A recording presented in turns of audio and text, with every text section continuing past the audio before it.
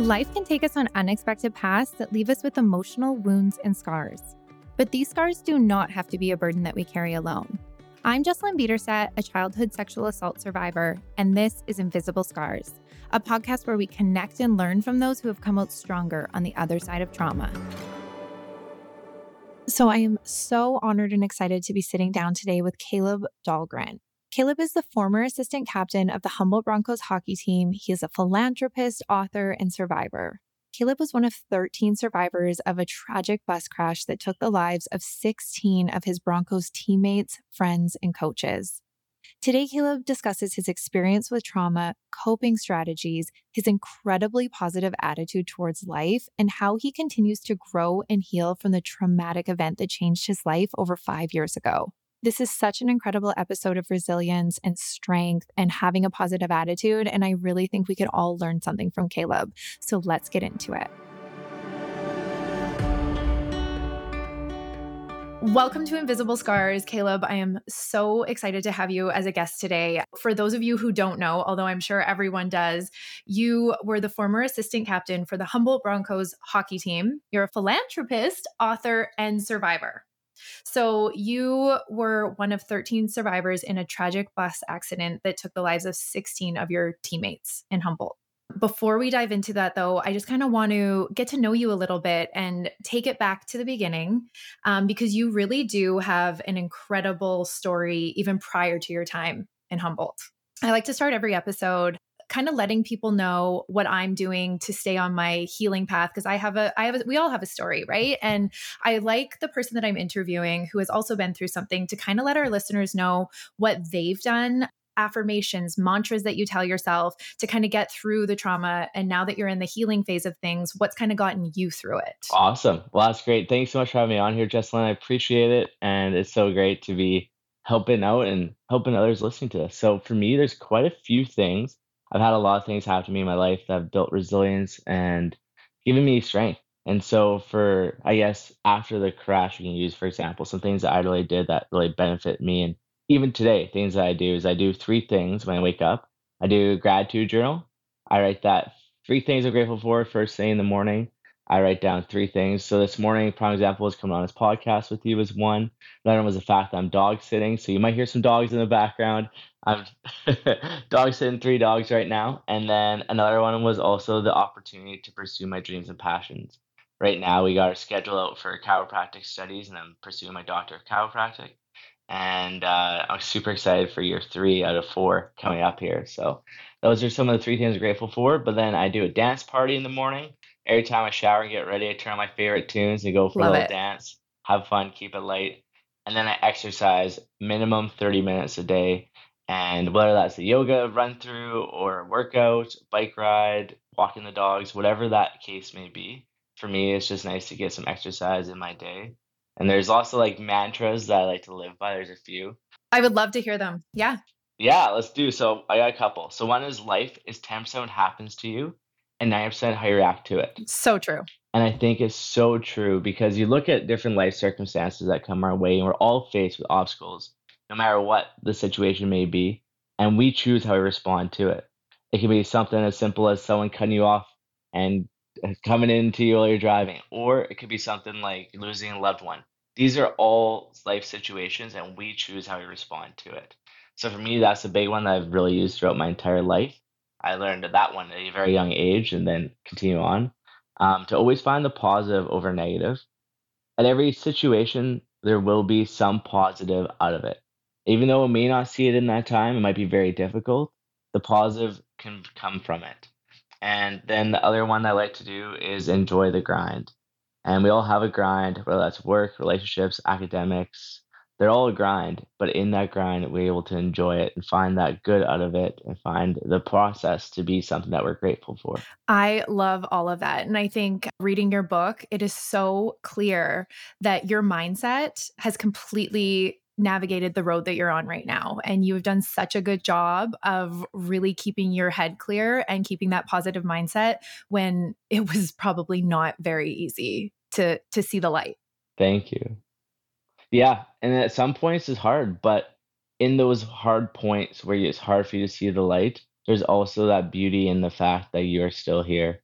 you're still able to have that opportunity to be thinking fully, to have your mind be there. And I think that was a big piece for me too, was there were some hard days for sure, but also in those hard days is like, how do I want to respond to the situation?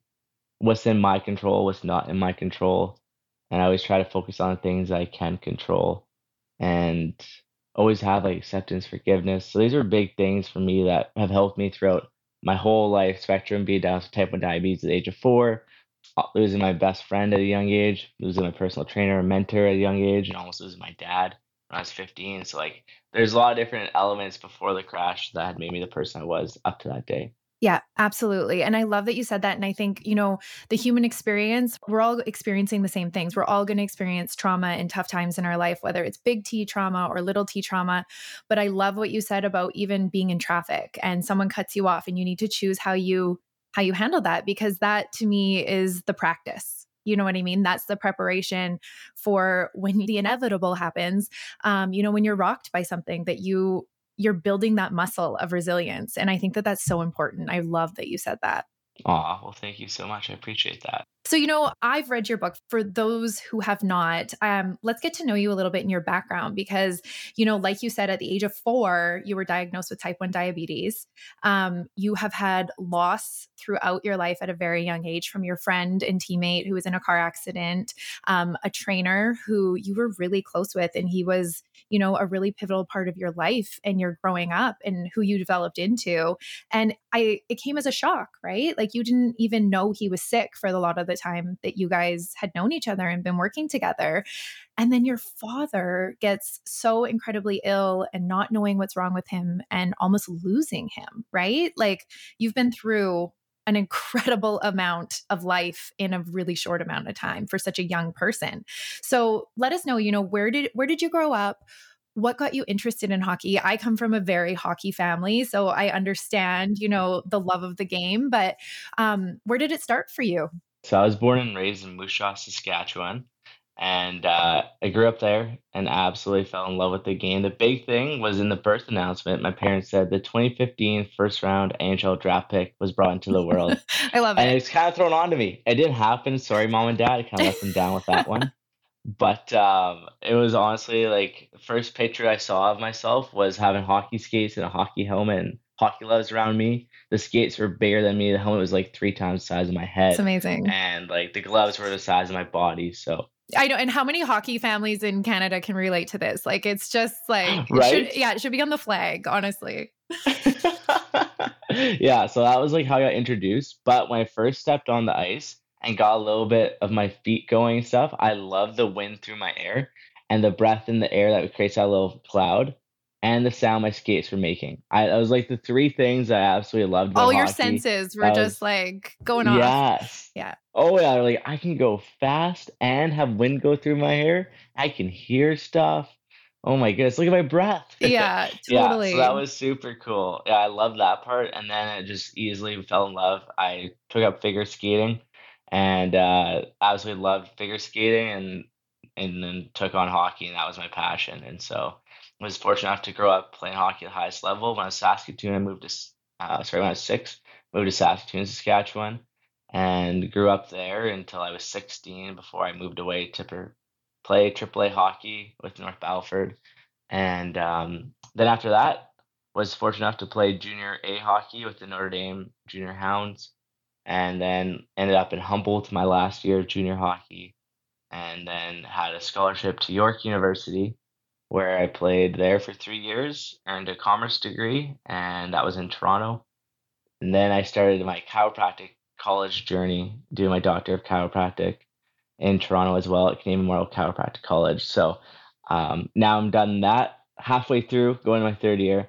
And honestly, like I've been so fortunate to have so many incredible people in my life come in as billet families and teammates and supports. And like you said, losing some close people in my life has not been easy, but it's also given me a different perspective on death at a very young age and even on life too, and how fast can change in an instant. Yeah, I love that because it's so true. I mean, it's something that, not many people can wrap their head around. People really fear death. They really don't like to talk about it. It's uncomfortable. And we'll get into this a little bit later, but chapter 16 is a really incredible chapter that you wrote where you're giving tribute to all the lives that were lost. And even as someone who's experienced trauma, I'm really familiar with, the sexual assault side of trauma. The death side of trauma, I'm not that familiar with, and it's uncomfortable for those of us who haven't experienced it the way that you have. And after each person that I read through, I had to stop and just like take it in. And it's incredible how resilient you are. And I'll say it again, it's your attitude, it's your mindset, it's all of those things. And I want to kind of talk about that a little bit and how you develop that at such an early age. And with being diagnosed with diabetes, I mean, you had a love of the game. It was all you wanted to do. And you were told there were limitations on what you could do. And it took a ton of sacrifice, not just for you, but for your family at a super young age. And did that fuel you? People telling you, this may not be possible for you. You need to scale it back. Like you're doing too much. Yeah, I found that it was fuel for me, but for others, it actually held them back and they believed it. And so it's interesting because in the profession I'm going to be in, I'm never going to put a ceiling on my patient's healing. I I'm love never it. gonna say you can't do this. It's like we can work towards it or we can strive to that. And so for me, I had support. So my parents were a huge support saying, you know what, it's okay. Like you're able to do this. We're gonna make it the best we possibly can. And you manage your diabetes, you don't let it manage you. And that was like the motto that I had growing up. And so we had coaches that would cut me from teams. There was people that didn't want to pick me because I was a diabetic. And that's okay because I was just part of the process of becoming who I was. And also was very good to develop that strength too. Hmm. And I think for me, I use it as motivation rather than like, I'm going to listen to them, I'm going to stay away. Because at the end of the day, I'm the one who lives with it. They don't. And it's their perspective put on me. And it goes back to the first kind of quote where life is 10% what happens to you, and 90% react to it. And like you choose how you want to respond to that situation. And so I was fortunate to have great leaders in my life, my parents. I had mentors, coaches, friends who were there supporting me throughout those times where people were doubting me.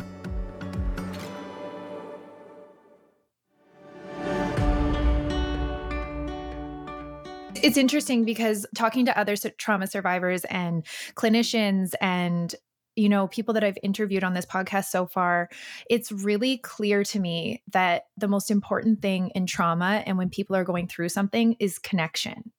And it's 100%. you had that from your parents to your coaches and your mentors and your other teammates that were really there to support you. And I think that, obviously you have done all the work and you've created your mindset, but a lot of that is probably to do with the connections and the love that you had and the support that you had. Would you agree with that?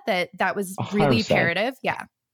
It's not me. Like, I think it's funny because everyone's like, "Oh, like you developed this strength." It's like, yeah, I did, but I picked pieces from each person in my life and applied it into one thing in myself and been like, okay, like I like this way that they think, or I really want to apply that to my life. So it was the community that I had around me. It wasn't me. I have intrinsic motivation though, which is very beneficial, where I don't need to have extrinsic goals or rewards. I just personally feel motivated, which is huge. Hmm. But on top of that too, is still like developing even that intrinsic motivation in that skill is still a skill set too. And it's something that I believe that you can develop if you have the right passions in place. So my passion was hockey, my passion was community, giving back to other people, and that gave me the intrinsic motivation for me to succeed and overcome those challenges. But like you said, I wouldn't have been able to without the family, without my community, without others who were believing in me too. Yeah, that's incredible. And the way that you, even pre bus crash, the way that you talk about, the people that were in your life that help you get there and the way that you wanted to give back to the community, that was just bred into you. I feel, were your parents a huge influence on that and how you seen the world and gave back to the people that sometimes couldn't do anything for you, right? Like it was just a part of who you were. Yeah, it definitely was from a very young age. So when my parents, I guess when I was a little young, my parents would take me to their care home and they worked in long-term care facilities. And so for me, the whole plan was just go and make the residents' life a little bit brighter. Yeah. So I go play games with them, joke around. They teach me multiplication tables. Like it was a way for us to get involved, but also for me to get involved in giving back. And so that was like the very kind of starting point of it. But I know both my parents and grandma, my family in the like, has always given back. And so it was kind of, I'd say, like passed on through seeing other people in my life giving back, through seeing my parents give back, and then putting me in those situations to help other people too at a young age. And so for me, like when I did have my taxi crew in Humboldt, that was something Oh, that I I wanted. can't wait to talk to you about that. Yeah. I do want to talk to you a little bit, though, about your first experience with loss. It was your trainer, correct? Yeah, that was like my first real kind of comprehension of the loss. Yeah, and that was a big one for you. I mean, you spent a lot of really close time with him, and he was really, really important to you. And I'm curious how you navigated that at such a young age and how you wrapped your head around that and moved on past it and took him with you. Yeah. So for me, I had lost my teammate the year or two prior, and it was hard because I didn't really grasp it fully. I lost my grandparents before a younger age, and I lost my teammate, and I still didn't really grasp death. I knew that he was just never going to be around anymore. And so I was sad about that, went to the funeral and grieved how normally people would grieve, Yeah. and then was like, well, now he's gone. Like that sucks. Now what? Kind of thing. So then when my personal trainer, right? And so my personal trainer passed away the following year after. Um, I didn't know that he had brain cancer until like the last month when he was in the hospital and unable to train me. And he wasn't able to pick me up and then he wasn't able to train me. I was like, well, that's kind of weird. Like, what's going on? And then they got wristbands for him saying Pablo's ultimate fight. And then on the other side of the bracelet said believe. His nickname was Pablo. And so I thought, wow, like, what's this fight all about? And so it's Oh, so you really had no idea. none. And he didn't want to tell me. He didn't want to scare me. And so I was like, wow, like, and I started talking to people, and they're like, yeah, like he's been fighting this for like years, and it's just starting to get worse the last 6 months. And I was like, oh my god, like I couldn't even tell that he had brain cancer, and it wasn't that he was hiding from me; it was just showing how strong he was about it. And he would like sit me down and like give me life lessons during our workouts, like mid reps when I was done and like I was on my rest break. We'd have a 2 or 3 minute break, and he would sit down and teach me life lessons. And he was like, "Do you feel the pain that you're feeling right now?" I'm like, "Yeah." He's like, "That's good. It's gonna make you stronger." He's like, "You need to love that because if you want to get to the next level, that's gonna be your fuel." He's like, "When you feel that pain, that fuels you to keep on getting stronger and stronger." And I was sitting there like small 12, 13-year-old Caleb, just like, okay, yeah. But like learning that from that age was so critical. So when he passed, I went and saw him in the hospital just before he passed. And then he passed away and I went to his celebration, and I found it so weird that it was a celebration, and it was celebrating his life, and everybody in there was partying, dancing, having fun, sharing funny stories, laughing, and I was like, "Well, this is completely different than the other funerals I've been to that have been like super sad, crying, kind of like dark, deep. This one is like light, upbeat. Everybody's enjoying it, sharing the memory." So I sat there. I was like, "Well, I view death a lot differently now. Like, I want people to celebrate my life. I want to celebrate other people's lives. And I should celebrate the time that I had with them." And the MC of the celebration of life said, "I am so grateful for the time that I shared with Chad on this earth." He's like, "We come across people every single day we pass by, but the fact that we had a connection with that person is so special." And I sat there, I was like, yeah, like, yeah. Like, I pass by people every, we drive by tons of people every day, we walk by. We don't know them. But the fact that I got to know Chad on this personal level and have this connection is so special. And that was when I viewed death a lot differently. It was like, interesting. Like, I should celebrate the life that I have with these people, the time that I share. There's 8 billion people in this world. The fact that I got shared this time with this person is really special. And even when my friend passed away at a young age too, I was when I really learned to grasp the concept of how fast life can change in an instant, and to just make the most out of every day. So then those two kind of pillars, when I was 13 years old, I already had those two in my life. And then with my dad, when I was 15 and he was on his deathbed, He was like, you need to pursue your passions. Like, you need to follow your dreams. Don't let me hold you back. I want you to do this for you and us. He's like, you work so hard. So that was another kind of mindset shift where I was like, yeah, like he is right. I need to do this not just for myself, but for my family Yeah, because they have totally. sacrificed a lot. They have given lots for me. And so there was lots of different emotions coming through with those, but that was also part of the process was looking at life a lot differently than a lot of my friends or people that I knew because they're like, well, aren't you sad? I'm like, yeah, I am sad, but I'm using this as motivation for me to be stronger, to live in his life, to make the most of my life for him and for those who aren't here. Totally. Again, it So comes back to mindset, right? And as you're telling this story, all I can think is like, Kaleb, Chad gave you such a gift. Like in those moments where you're working really hard and then in between sets, he's like giving you this life advice. I imagine that the things he said, you will never forget. You will carry with you for the rest of your life. And he gave you such a 100%. gift. 100%. He did. And it's so cool looking back on it and not even knowing that in that time, he was going through his own battle too. Yeah. And that he was trying to pass it on to the next generation to leave his wisdom on this earth. And I think a lot of people do that in life and we don't really see it or catch on to it until it's too late.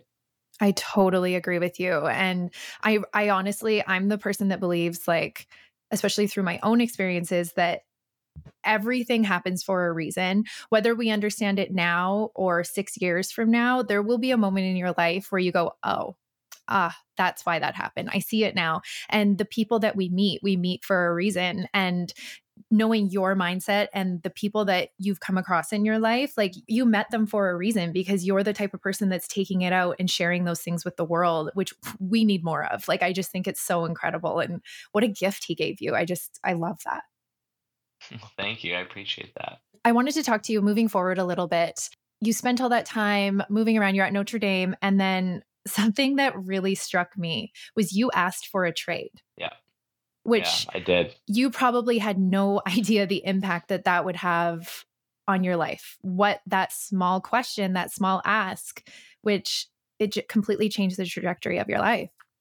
100%. Yeah. And it was really hard because at Notre Dame, I loved it there. And I was in like, if you're looking from the outside in, it was probably like the best. I was talking to NCAA Division One schools, talking to youth sports schools, which was like my next step and my next goal. I was assistant captain. We had 8 20-year-olds on the team, so I was going to be named captain that next year. I had opportunities playing at the highest level against the best players.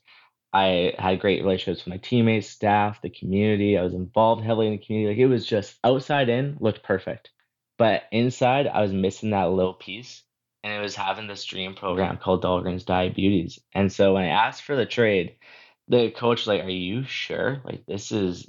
And even the captain, when I said, "I was like, that's ridiculous. What are you doing?" You're ruining your And career. literally though, they're like, "This is like probably the worst thing you could do for your career right Yeah. now." And I was like, I need to do this. I just need to do this. And so asking for that trade was not easy whatsoever. And then ended up trading to Humboldt.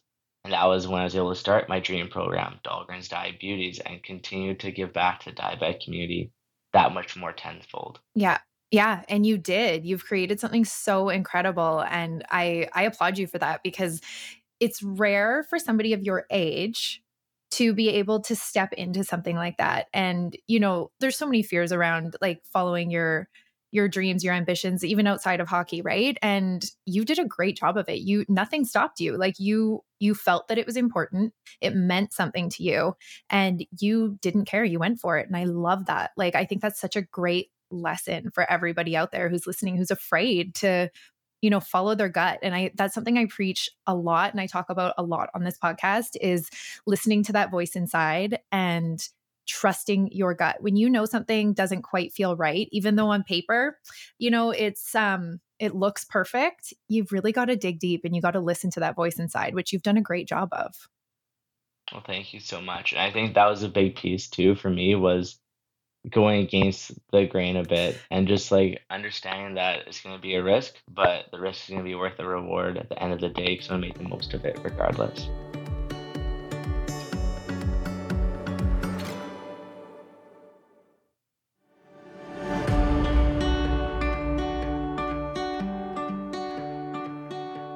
One thing you talk a lot about in your book specifically is the culture of the team and how important that Hmm. was to all of you, to Darcy, your coach, to you, and how you took people under your wing and you really wanted to make sure that everyone felt welcome, no matter if they were rookies or first years or what it was, that the culture of the team was ultimately the most important thing to you guys. And I love that about you. And I'm wondering, do you still take that into your everyday life? Because I love how you drive the importance of that. And I think it's something that's often overlooked, not just the culture of a team or a work environment, but even the culture of your life and the people that you surround yourself with. And is that something that's really important to you to this day that you still bring with you with the people you invite into your world? For sure. Like our big motto that governed our team, core covenant was called, and the first thing on it says family first. And so that was like the model that I took the strongest and felt the most with, was because we're all family. And Hmm. I'm an only child, so my family are my teammates, my brothers, like they become my brothers, become my family, and even the staff become like people I look up to. So for me, that was family and it still is today. And like you said, people in my life, I bring them in and it's family first. I'll check in with everybody. I'll make sure they're doing well. I really, really take that seriously because life is short and relationships are key. Like you said, connection is huge. And Yeah. I believe that if you don't have that connection in your life, you're missing a very, very big piece of life that I think is probably the most important personally. Yeah. It's so true. I think we all can remember exactly where we were and what we were doing on April 6th, 2018, right? It rocked everybody. And it was the day that 16 people were killed and 13 were injured when a northbound coach bus struck a westbound semi trailer in Saskatchewan after the driver of a semi truck had failed to yield at a flashing stop sign. You know, it literally it's a stop you in your tracks kind of day. And I'm wondering, so many questions obviously, but would you be able to walk us through that day and what you remember of that day?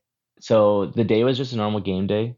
We were playing Nipawin Hawks in Saskatchewan Geography League playoffs, and the series was down 3-1, but it honestly could have been 3-1 for us. We had two leads that we blew in the last 5 minutes that went to overtime that they won in overtime. So like it was a very, very close series. And we had a pregame skate, went to Johnny's Bistro after, had a nice little breakfast, then went home, had a nap, and then went grabbed some pregame meal, went to the arena, packed our bags, loaded on the bus. And so I sat aisle seat, row 12, driver's side. And it was fourth from the back. And so, like, we all had our different spots, usually vets in the very back. Then it went from like older to most games played, and then younger, and then coaches, staff at the front. And that's how it always kind of was. And that's what we did on the bus is like the best times to like joke around, laughing, sharing stories, listening to music, people playing cards, watching movies, like whatever people like to do is I love the bus personally. I still love it today. It's super fun. And some of my best memories are on the bus.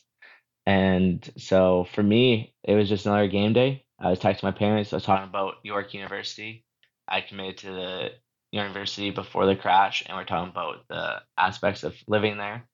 And then after that, chat with some teammates, had a pregame meal, then I put on my suit and I like to visualize. So what I was doing was visualizing who I was playing against, what role I was in, and then so I put in my headphones, closed my eyes, and boom, everything went black. And then I remember waking up in the hospital, which was 5.5 days later, absolutely confused, and was looking around, questioning what was happening, and realized I had something around my neck. I thought I was dreaming. And so I asked my parents, like, after I kind of came to sense of, like, okay, I must have got checked from behind in our hockey game, got concussed because I don't remember it, and I broke my neck. So I asked my parents, how'd our game go? And they're like, Caleb, there was no game. And I was like, what do you mean? There's like, we told you already, there was a bus crash. 16 people passed away, you're only 13 survivors. So I quickly found out that I was in a bus crash, and I was one of the 13 survivors. Still didn't believe them, so I checked Twitter, and I saw hashtag prayers for Humboldt, hashtag Humboldt strong. And sticks out for Broncos where movement was there. And I was like, wow, this is real. And then not even a couple minutes later, my physiotherapist came in the room, was like, Caleb, you ready to go to physio? I was like, physio? What do you mean? And they're like, well, you went yesterday. Don't you remember? I was like, no. And so I was in a state called post-traumatic amnesia. And it's where you're like conscious and talking to people, but you don't remember. Other people would coin the term as like blackout when they drink too much, Yeah. where like you're there talking, conversing, but you don't remember a single thing. I've never experienced it personally, but that's what people say is similar to. And so for me, I was in that state for 5.5 days. So I don't remember these conversations, all that. And I guess on the scene, when the first responder came and saw me, I gave somebody my coat and was helping out one of my teammates. And they said, are you okay? Like, what's hurting? I said, my neck and my back. They loaded me onto a stretcher. And then as they took me to the ambulance, I said, my name is Kaleb Dahlgren. I'm 20 years old. I'm a type 1 diabetic. And as they loaded me in the ambulance, I said, thank you for this. Make sure you take care of everybody else. And so I don't remember this at all. And got flown from Nipawin. I got rushed to Nipawin Hospital and flown from Nipawin to Saskatoon and was in Saskatoon for 21 days in the hospital recovering. But the injuries I suffered was a fractured skull, a puncture wound to my skull, a scalp degloving, so this whole side of my head was completely shaved. I had 5 broken vertebrae in my neck, 4 broken vertebrae in my back, blood clots in my left arm and my right eardrum. I had muscle, nerve, and ligament damage in my neck and my back, and a severe traumatic brain injury where I shouldn't remember my name or how to walk or how to talk. But doctors call me a medical miracle. And that's kind of it. But the hardest part wasn't the injuries. It was honestly the fact I lost 16 people Yeah, it was that I the consider to be emotional and family. mental toll, right? Yeah. Yeah, for sure. Hearing you talk about the first on the scene, that was something that really stuck out to me while reading your book is, first of all, the Hmm. injuries you sustained, how you described it as crawling around. They said you were crawling on your hands and knees trying to help your teammates. Yeah. And, the first of all, the injuries that you sustained, how you were able to do that is just incredible. And then I love that, it was because you'd taken such good care of yourself with your diabetes throughout your entire life too. You knew that that was something really important that they needed to know about you. And not to give too much of the book away because I really want people to read it because it's an incredible story. And we all know the story, but it needs to be read. And the lives that were lost are so respected in this book, and everyone needs to read it. But the first responder that found you actually came and saw you in the hospital. For him, I can't imagine the trauma that he's seen, that he experienced, and he said he would never forget you. And what does that feel Hmm. like? I reading it, I'm such a visual person, and Yeah. that's part of why the book was so hard for me to read, is because I'm actually visualizing what was going on while I'm reading it. And I can imagine, that he probably will feel connected to you for the rest of his life. 100%. And I think it's beautiful in a sense, but also very sad that that's how he remembers me the most is seeing me at my worst and seeing everybody at their worst. But it's also beautiful in the sense too because he was there for me at my worst and he was there for us at our worst. And I think that I actually have talked to him lots, to keep in touch, and sent him a book, and he says it's super hard. He can't get through it, which is okay, Yeah. and that's all right. But there's things that really come our way in life that challenge us, the mentally, physically, emotionally, and spiritually. And I think that was something that he'll stay with forever.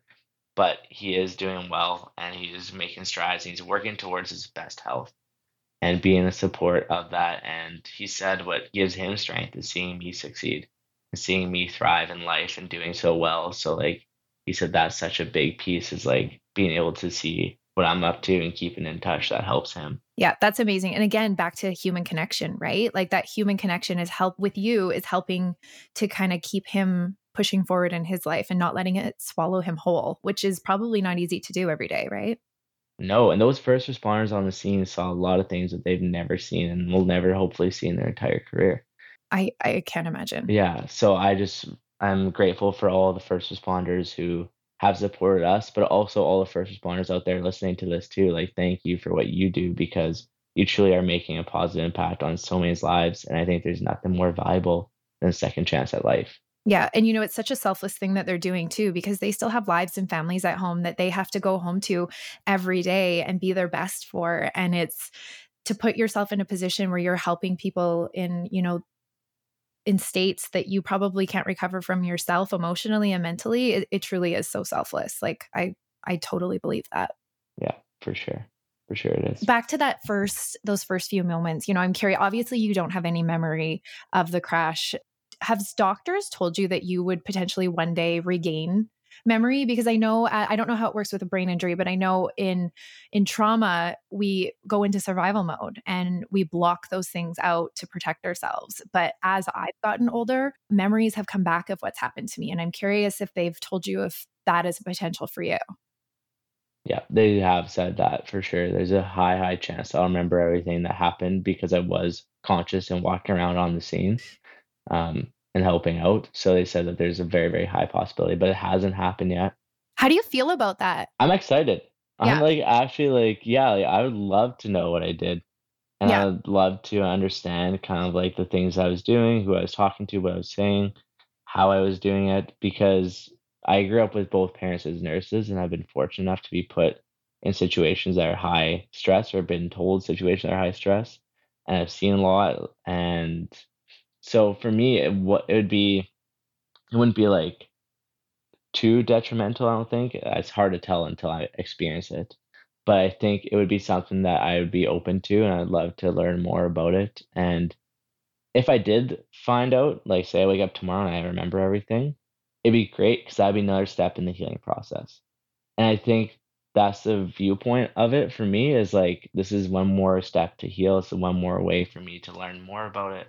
One more way for me to learn more about myself, learn about others, and remember what I was doing in the last moments I had with the people that I had. Yeah, I actually love that you said that. I think that's really important because for myself, there's things I don't remember about my own experiences because A, survival mode, B, because we were drugged, right? So, but Hmm. for myself, I have been on this journey of wanting to know what happened to me. And I think there's something about knowing something really life altering happened to you and not having any memory of it. Something that changed the trajectory of your life, that changed you as a human, but you can't recall any of it. All that's left is the residual trauma and pain that you feel inside. And it's something people don't understand about me either. And I'm sure there's going to be people that are listening to this thinking, Kaleb, why would you ever want to remember that? But I actually really relate to that. And I completely understand why you would want to remember what was going on at that time.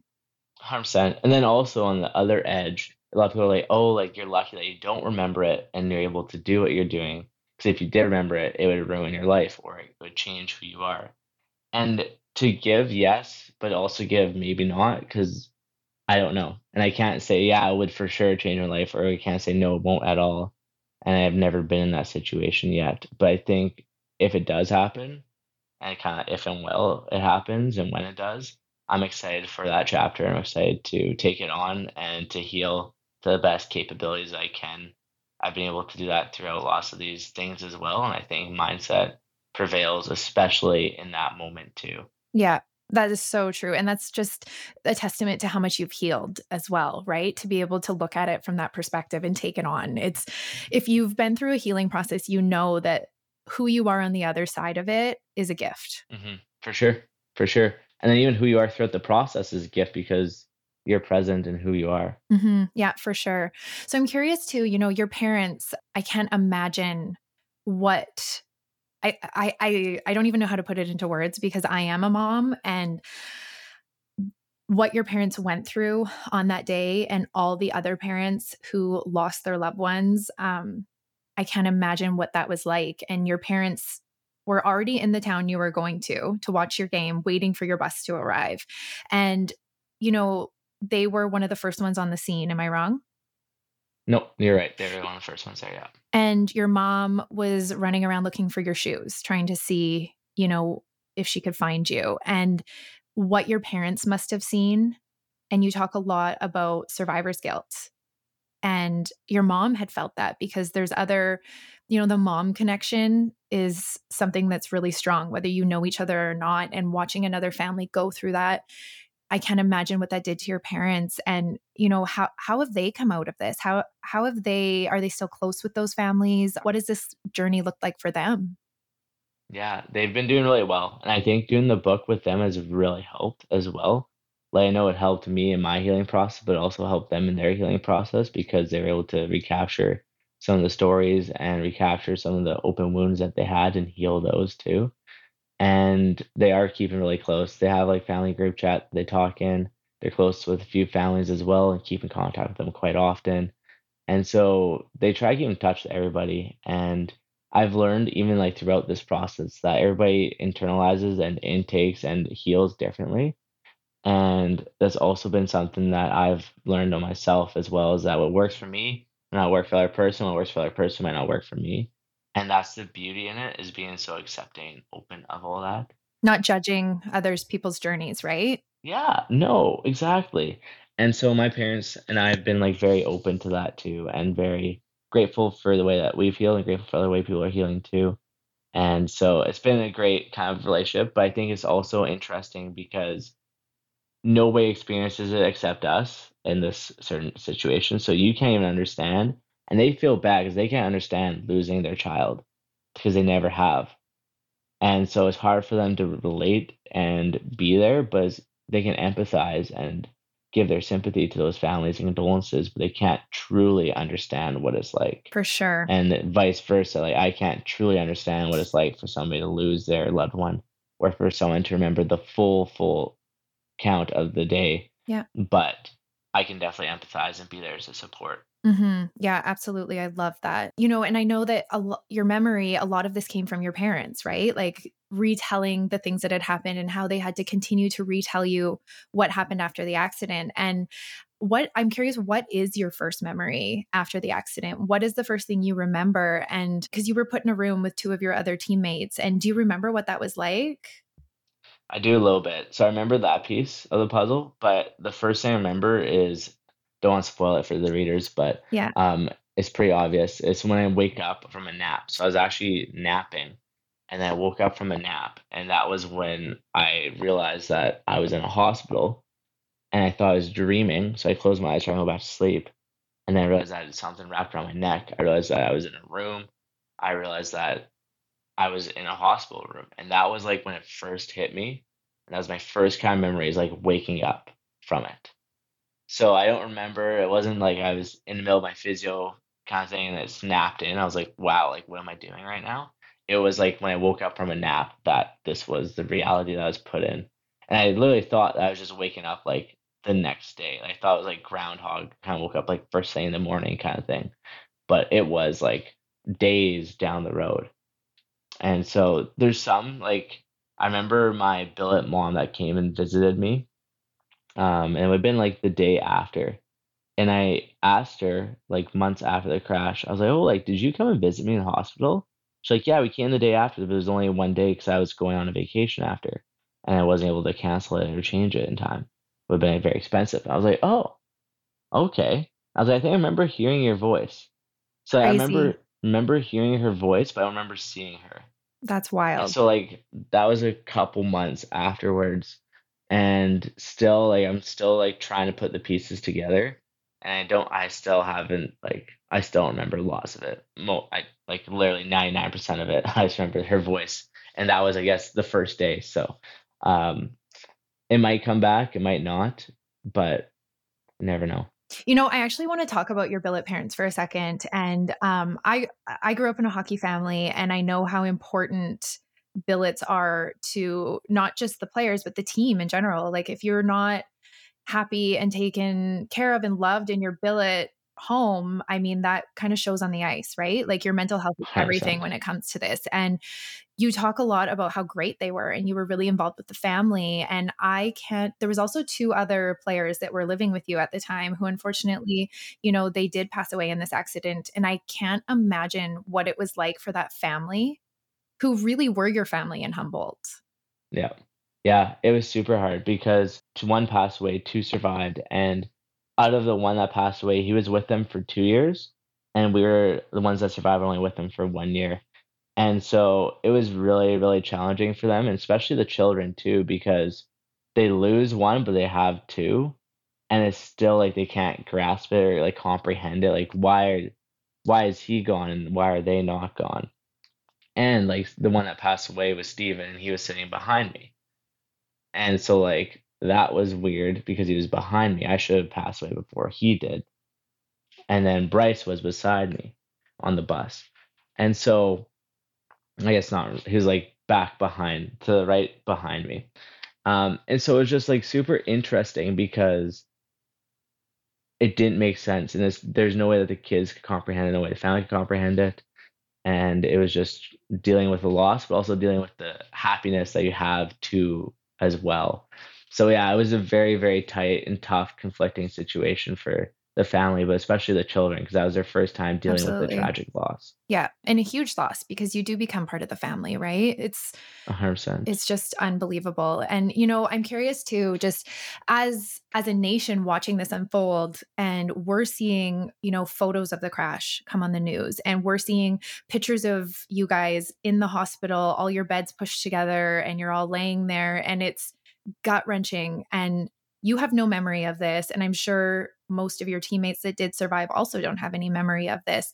When you were shown those photos after, what was that like? Like, was it reliving it? Was it incredibly traumatic? How did that affect you? I was just grateful. That was like the biggest thing, was just gratitude that it wasn't just like one of us that survived, and that there were some of us who were still here to share that together. I think it'd been a lot more difficult if there was only one survivor of the full thing. So it was really nice for us to have each other throughout that time and to be supports for each other. And even though some of us weren't fully there, like myself, I think it was nice to have support from my friends, my family, my teammates, the community of Humboldt, the entire world. It wasn't even like the province, it was the entire world. We had people from all over the world who were reaching out to us. And so I was super, super grateful for all that support. I was grateful for the love that we received. And you think about it, like, as sad as it is, I had in a room, so there was two Broncos and myself, and I remember this. There was an elderly woman beside me. And this was after my post amnesia was past that time. Um, there's an elderly woman beside me, and she had one visitor in 4 days. We had a lineup of visitors outside the hallway for us. Lineup. And at least 12 people would come in and see us all on a daily basis, at least.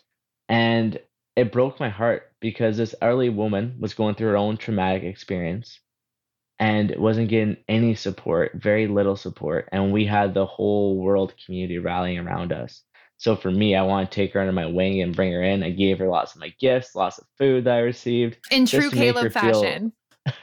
well, just to make her feel special and loved, because I didn't want her to to be left out because she was going through her own traumatic time. And so now more than ever, I'm really like, when people are going through hard times, I always reach out to them, say I'm thinking of them, or sending condolences their way, because I know how much that support meant for me.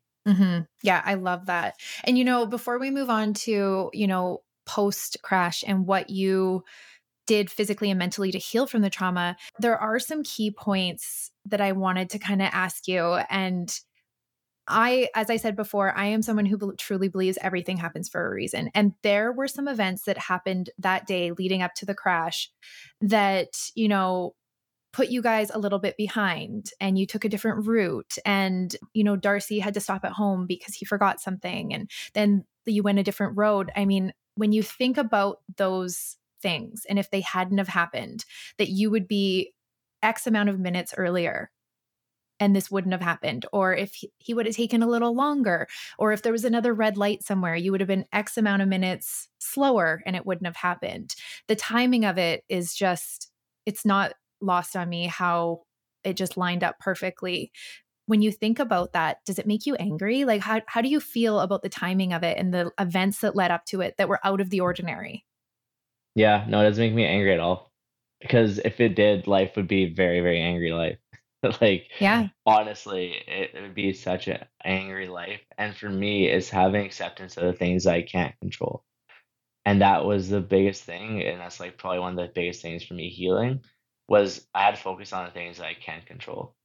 Focus on my health, my habits, who I spend time with, my perspective, my views, my work ethic. How is I going to turn this around? Not the fact that the semi truck driver went through a stop sign, not the fact that we took a different charted route, or that we were 10 seconds too early or 10 seconds too late. It was like, these things happen in our life, and we have to focus on things that we can't control. None of that was in my control. None of it. And if we knew it was going to happen before, we all would have been like, oh, hold the bus, or we're going to stay at Darcy's for another minute, or like, we would have done something differently. But I think that's the beauty in life too, is that it's completely unscripted and we don't know what's going to happen until it happens. So we have to choose how we want to respond to those situations when it does happen. Absolutely. Yes. And you're right. And I'm curious too, it's been watched by everybody, how this has played out, in the courts with the semi truck driver. And I'm curious what your thoughts are on this and what you think about how it's gone down. And have you met with this person? Do what has gone on since the crash? Yeah. So for me, I've completely forgiven him and did like right after the crash. I was probably like one of the very, very early ones to do it. And for me, there was no reason me holding grudge or madness at a person because you know how much energy that takes? So Like, much. think about it. If you're like, oh, I hate this person, I want to get away from them, this sucks, get me away. That was tiring. Like, that was actually tiring holding that grudge. Or It would have stopped your healing. oh, for Yeah. sure. For sure. And so for me, I forgave him. One, it was like a big fault in the system. He wasn't actually trained to be driving it. There's tons of different faults in the system to lead up to that point in the first Hmm. place. So the big thing is like getting more awareness and getting better rules and regulations in place for those that people aren't put in those situations Yeah. so that he doesn't have to be put in that situation and we don't have to be put in that situation. Yeah. And if anything, I feel super, super, super bad for him. His life will never be the same. No. No, I couldn't imagine. And like to be honest, I've been through a stop sign without stopping before. We I all didn't have. see it. It was a rural road late at night. I didn't see the stop sign. There's a tree waving over the bush. Didn't notice it until I was halfway through the intersection. Like, oh, slammed on my brakes. Like, that might have been a stop sign there. Hmm. Nobody around, not a single sight, kept on driving. Yeah, for Who sure. knows? There could have been somebody going through that intersection and family with kids, but there wasn't. And I was just lucky. And so, no, we're not perfect. Nobody's perfect. And so, for me, I didn't want to hold a grudge as someone when I could have made the same mistake, or who knows the route that it could have went. Like at the end of the day, we all make mistakes, and he wasn't going out there trying to kill 16 people on a bus.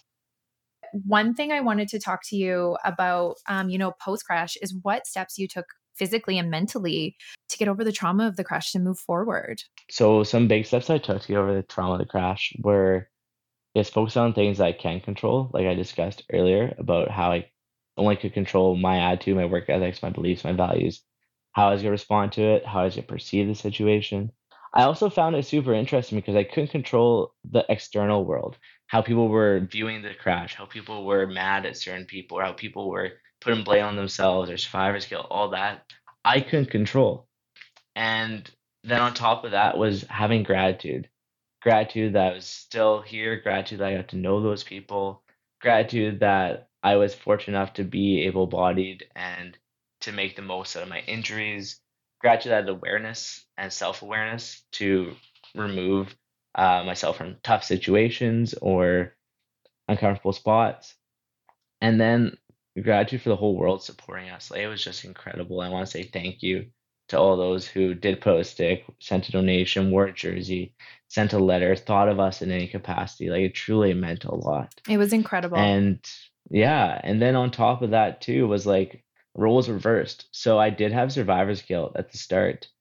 And I was sitting in my bed. I had this long, long message, big paragraph that you're looking through on your phone, like, whoa, that's a big scroll. So I had that all typed out, ready to hit send. I was gonna send it to my roommate, my best friend, and realized that he would never receive that message, that he passed away. And so then I didn't send it, hit cancel, and that was when it all came pouring down on me. And it felt super tough and hard. And I was wondering why me? Why do people younger than me pass away? Why do people who are more successful pass away? Like, why am I here? Why are they not? And like, person behind me passed away. Person kitty corner to the right passed away. Beside me passed away. It just didn't make sense. And so then it came to my senses. I was like, well, what if roles were reversed? Like, what if they were in my shoes and I was the one who passed away? I was like, well, I want them to pursue their passions, their dreams, to make the most of life, to follow their absolute goals and to take risks, to love deeply and live life to the absolute fullest. Then I thought about it more. I was like, well, why don't I do that for myself then? And that was when survivor's guilt got completely wiped away, was just in that mindset. And I was like, well, I'm going to live my life to the fullest and live big for those who aren't here. Yeah. Would you say that you felt that you had a responsibility to do that? Maybe not responsibility, but I felt like it was something that I could use from that negative situation as motivation to help me get through the tough days ahead. For sure. Yeah. And I think that was also like a healthy way to cope with the tragedy was to live my life in light of them, not in their darkness. Yeah, I love that. That's so beautiful. It's such beautiful imagery too. And I mean, those early days were probably incredibly dark. I mean, it's hard to imagine now because you're in such an incredible place and you're so well-rounded and the way that you give back is really incredible. And I actually want to touch on that a little bit. After the crash, it was really important to you that you gave back to the Humboldt community and you showed your appreciation. And I can't imagine what that was like going back to that community and going back into that locker room. And I imagine you had to collect your things and, visiting the places that you went with all those people that you had lost. What was that like for you in those early days? It was really healing. And I think that's the best term to use is healing because they were challenging. It wasn't easy. And it would come and go in waves. Like you do something to remind you completely of them, or you'd have that moment, you'd be like, oh my goodness, like this is where we did this, or but in that it was also beautiful because that was those moments I'll cherish the rest of my life. And I never would have had the opportunity to cherish those moments. Yeah, Like people always absolutely. ask, like, would you if you knew what was gonna happen, would you do it again? And it's like, well, if I couldn't stop the crash and I knew it was gonna happen, then yes. Just because I absolutely love those people and I got to share that connection with them for the time that I did. And so for me, it was like the opportunity to learn from every person, the opportunity to grow from every person, and to share these connections that I'll have for the rest of my life. Totally. So you have no regrets about asking for a trade after all of this? No, not at all. No. Yeah, that's amazing. And it kind of just goes to show the type of person you are. And you had said that chapter 16 was the hardest for you to write. And it was honestly probably one of the hardest to read. Not I believe everyone should read it. And it wasn't hard in the sense that I didn't want to read it. It was just hard in the sense that you just painted this beautiful picture of who these people were and what you took away from each one of them and what you still carry with you to this day. And I'm curious, two things. Was that healing for you in a sense of hard? And the families, I imagine, what a beautiful tribute to their loved ones that you gave them. And I imagine this book is very hard. And I imagine that some of them have probably not read it. Have they read chapter 16? How do they feel about it? And what have they reached out to you and said? What has the feedback been from those people that lost their loved ones? And it was by far the hardest chapter for sure. And I wanted to capture the full life of somebody in a paragraph, and that's so hard in itself because you can't. You truly can't. And I actually got confirmation from every single Angel family for the blurb that I wrote of their person that they love That's and amazing. lost. And so for me, it was such a big thing was to make sure that they approved of it and they liked it and they all loved it. So every person has read what is talked about. There's other one that passed away, and also they fully loved it. Like it was super nice to have the support of everybody in the Angel families saying yes, please write like that, or we love this. And there wasn't any tweaks either because they wanted it to be authentically how I thought of them Hmm. and like how I took away their perspective, and they loved it. And so for me that really meant a lot. It Yeah. really, really meant a lot. And it probably meant a lot to them to have you do that and honor the people that they loved. They did. And even the ones who have read the book said that that book was like very life changing, and it truly gives them a different perspective that they never even would have imagined or thought. Some of them loved it because it gave them more details than what the loved ones that passed away ever did. They also, some loved it because it was a different viewpoint and coming from a different site. Another person commented just saying how they're so grateful that their name was mentioned and how they'll be there forever now and like forever inscribed on a book. So it was very, very touching for a lot of those families who especially did lose loved ones. That's amazing. Yeah, I love that. And I think even the fact that you went to them to ask for permission and have them read it, it's amazing and it really is a testament to who you are and this has been I said this earlier, but you've carried it through your entire life. And it's really evident that it's just bred into who you are. One more question about the crash, which I really wanted to talk to you about, was you guys were just in your own little world, obviously, trying to heal, remembering things. Your parents were just trying to make sure that you survived, trying to get a hold of your condition and know what was going on. All the while, the whole world is rallying around you. And did you guys have any idea what was happening in the outside world? And if not, what was that like for your parents specifically when they learned how the whole world was rallying around you? We definitely had no clue. I don't remember the first 5 days, like I said, and I think that was when it was most chaotic. Mhm. But they had no clue whatsoever. It was more just like figuring out what's going on in the hospital. I think it really hit me though was when I met a woman from Iran in the elevator. Not in the elevator, in the hallway. I guess security. We had security on our floor, and security guards like, "Hey, I know you're going to physio. Do you want to meet a person who came from Iran to meet a Bronco?" And I was like, "What?" And Wow. they're like, "Yeah, a person from Iran came and wants to meet a Bronco. Their family sent them here." Sure enough, I met this woman who was from Iran who got sent by her family to meet a humble Bronco. And I was the one that she met. And it was just like a couple days after I kind of came to my senses of everything. And that was when it really hit me just like how big this was and how Mhm. this wasn't just some small little thing. Unbelievable. That's incredible. Wow. That's incredible. I'm wondering too, post everything that's gone on and you've developed this amazing life, do you have any residual injuries or anything that has been left over from the crash? And what's that like for you on a day-to-day basis? So I only suffer with my traumatic brain injury, and that's really it. And to be honest, it doesn't affect my life much at all. Before when I went to school, so I went to school right after the crash. A lot of the doctors said that I shouldn't go. Literally everybody in my life was telling me I shouldn't go at one point. But I went against the orders because I wanted to focus on things I could control. And if I fail, congrats, they're right. If I succeed, then what?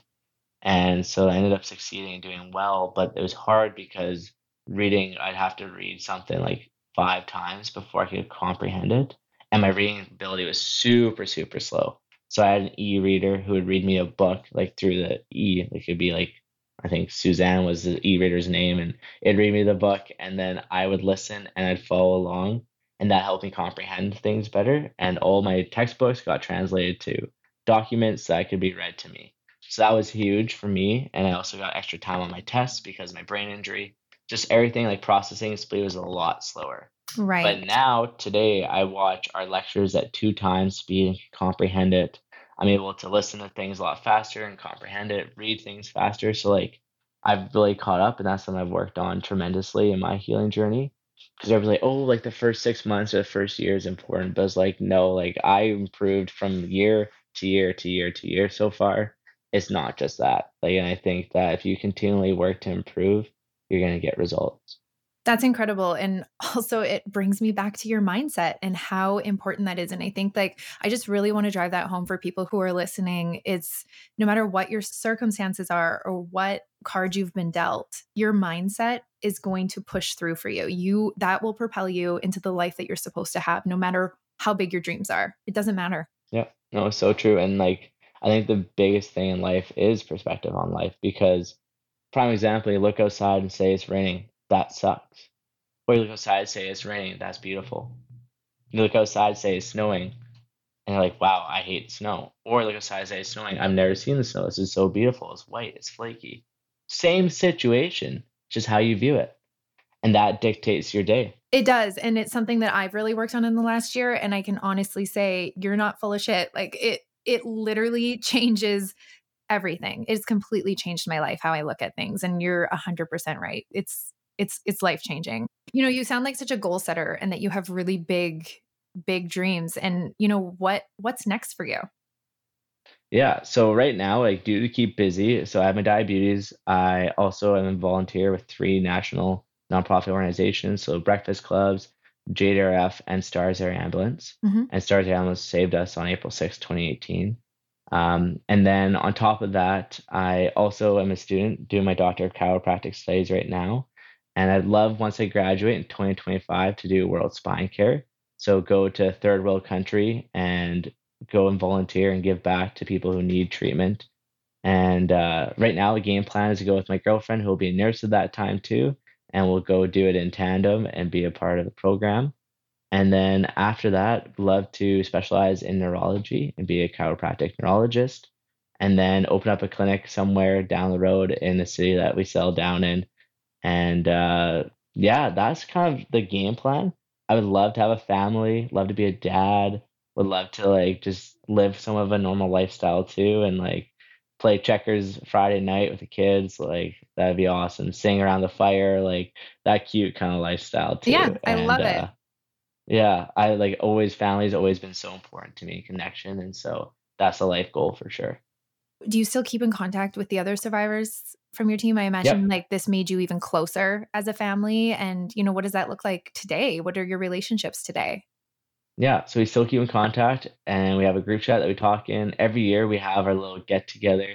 And so we've been doing that ever since. So that's been really nice and beneficial for us to Hmm. find a day and find a weekend for us to just hang out and spend some quality time together. And I think that's so beautiful. We're actually in Kelowna. I know that's where you are right now. So we were there in 2019, I believe. 2019 or 20, yeah, I think 2019. And that was super cool. We all enjoyed it over there. So we might be going back. Haven't figured out plans for next year, but it's been Sask the most recent years. That's amazing. So, with everything that you've been through, and, it's a lot from a very young age, I'm curious to know, what do invisible scars mean to you? So I say invisible scars means beautiful scars. And it's how you view the scars. So like we have them in our bodies regardless if you want them or not, if they're there or not there. But I view them at least in a beautiful way because they make us who we are today. Had we not experienced what we experienced, had we not gone through what we did, we wouldn't be the people that we are today. And I find that we are all beautiful human beings, and so those scars are beautiful. I love that. I mean, hearing you say that is exactly why I wanted to do this podcast. It's exactly why I wanted to connect people like you with the people who are listening. And that's amazing. I really love that. One more question, too. What is something that you'd like to share with anyone who's experiencing trauma or a difficult time? I think the biggest thing for experiencing it is I could go on like rampage here. I had like an idea, but I think after the conversation, one of the big things is someone experiencing trauma is that you'll be able to get through this. It's difficult right now, but you will be able to get through it. And getting 1% better each day will help you. It doesn't need to be a giant leap. It doesn't need to be you trying to jump before you even walk. It's literally just putting that one foot in front of the other, that one step in front of the other, that one breath in front of the other, and being like, I'm gonna get a little bit better today. Yeah, I like to describe it as a slinky. Like, it's very Yeah, slow, and you don't get there quick, and, yeah. yeah, and that's it. Like for me, when I went through all those tough traumas, it was just getting 1% better each day. And I Mhm, find that has a tenfold effect. If you think about if you read 10 pages a day, or even one page a day, you're reading 365, you're reading one book in a year, mhm. let's say. Yeah, But if you read 10 pages a day, then you're gonna be reading 10 books. And it's just like yeah. it's a big, big change. So if you get 1% better each day, you're gonna continue to improve. Caleb, do you still play hockey today? I don't play hockey, I just play with my friends. I'm not like You're not competitive cleared? anymore. I'm not clear for contact, yeah, unfortunately. Would you want to play again? Would love to play again. Yeah, my dream was to go to university and play Mhm. university for a few years and then go play pro overseas in Europe. And now, like lots of my best buddies are playing pro overseas in Europe and living the absolute dream. Yeah. And I'm so, so happy for them. But after I wanted to be a chiropractor, so I fast tracked it a little bit. Yeah. Do you think that you'll ever be cleared to play? Never, no. Just because I have 10 like foci blossoms on my brain, so 10 spots of bleeding, and it wasn't just in one spot, it was all over. So they expect me, if I do hit my head, to maybe potentially go back in the state, but they don't know like the state of not being able to walk, talk, remember my name. And so it's not worth it. I have other goals, aspirations, and I find passion in other things too. So for me, is yeah. So I'm curious too, you've come so far, but what is one piece of advice that you would give your younger self now that you've been through everything that you've been through? I think one piece of advice I'd give my younger self is to really make the most of every day. I know as a child, for me, that was something that I did, but didn't really understand. And now looking back of it, when it is those hard days, not to stress or sweat the little things, and that life can be gone in an instant, and to always keep that in mind, not of some of a scare tactic, but something as inspiration to continue to follow your dreams, your passions, to make the most of the days that you have because you don't know when you can be gone. Yeah, it's so true. I love that. Kaleb, I read your book and like it is full of like highlighters and like just things that I took away from it that were so important that I feel that, were really true to my life and my healing and things that I wanted to remember, things I hadn't even really thought of. And you did an incredible job on this book. And I want to encourage everyone to go out and get it, to go out and read it. It is truly life changing and it really changes your perspective on your life, how you're living your life, how you treat people, and how you see the world. And I think that this book is a gift and you did a really amazing job. You should be really proud of yourself. Aw, well, thank you so much, Jessalyn. I appreciate your kind words. It really does mean a lot. And you have continued to inspire so many people as well, and myself included. So thank Well, you for what thank you're you. doing. Thank you so much for coming on. And yeah, I'm so grateful for this. And I know that people listening are just, you've done a really good job and it's inspiring. So thank you. Aw, well, thank you so much. I really do appreciate it and appreciate your time as well. Thanks, Kaleb. Thank you so much for joining me today. I hope that today's episode provided insight, inspiration, and comfort to anyone who is dealing with the effects of trauma. Remember, you are not defined by your scars, and you are not alone in your healing journey. If you enjoyed listening, please make sure to rate, review, and share this episode with a friend who could benefit from listening. We'll see you next week.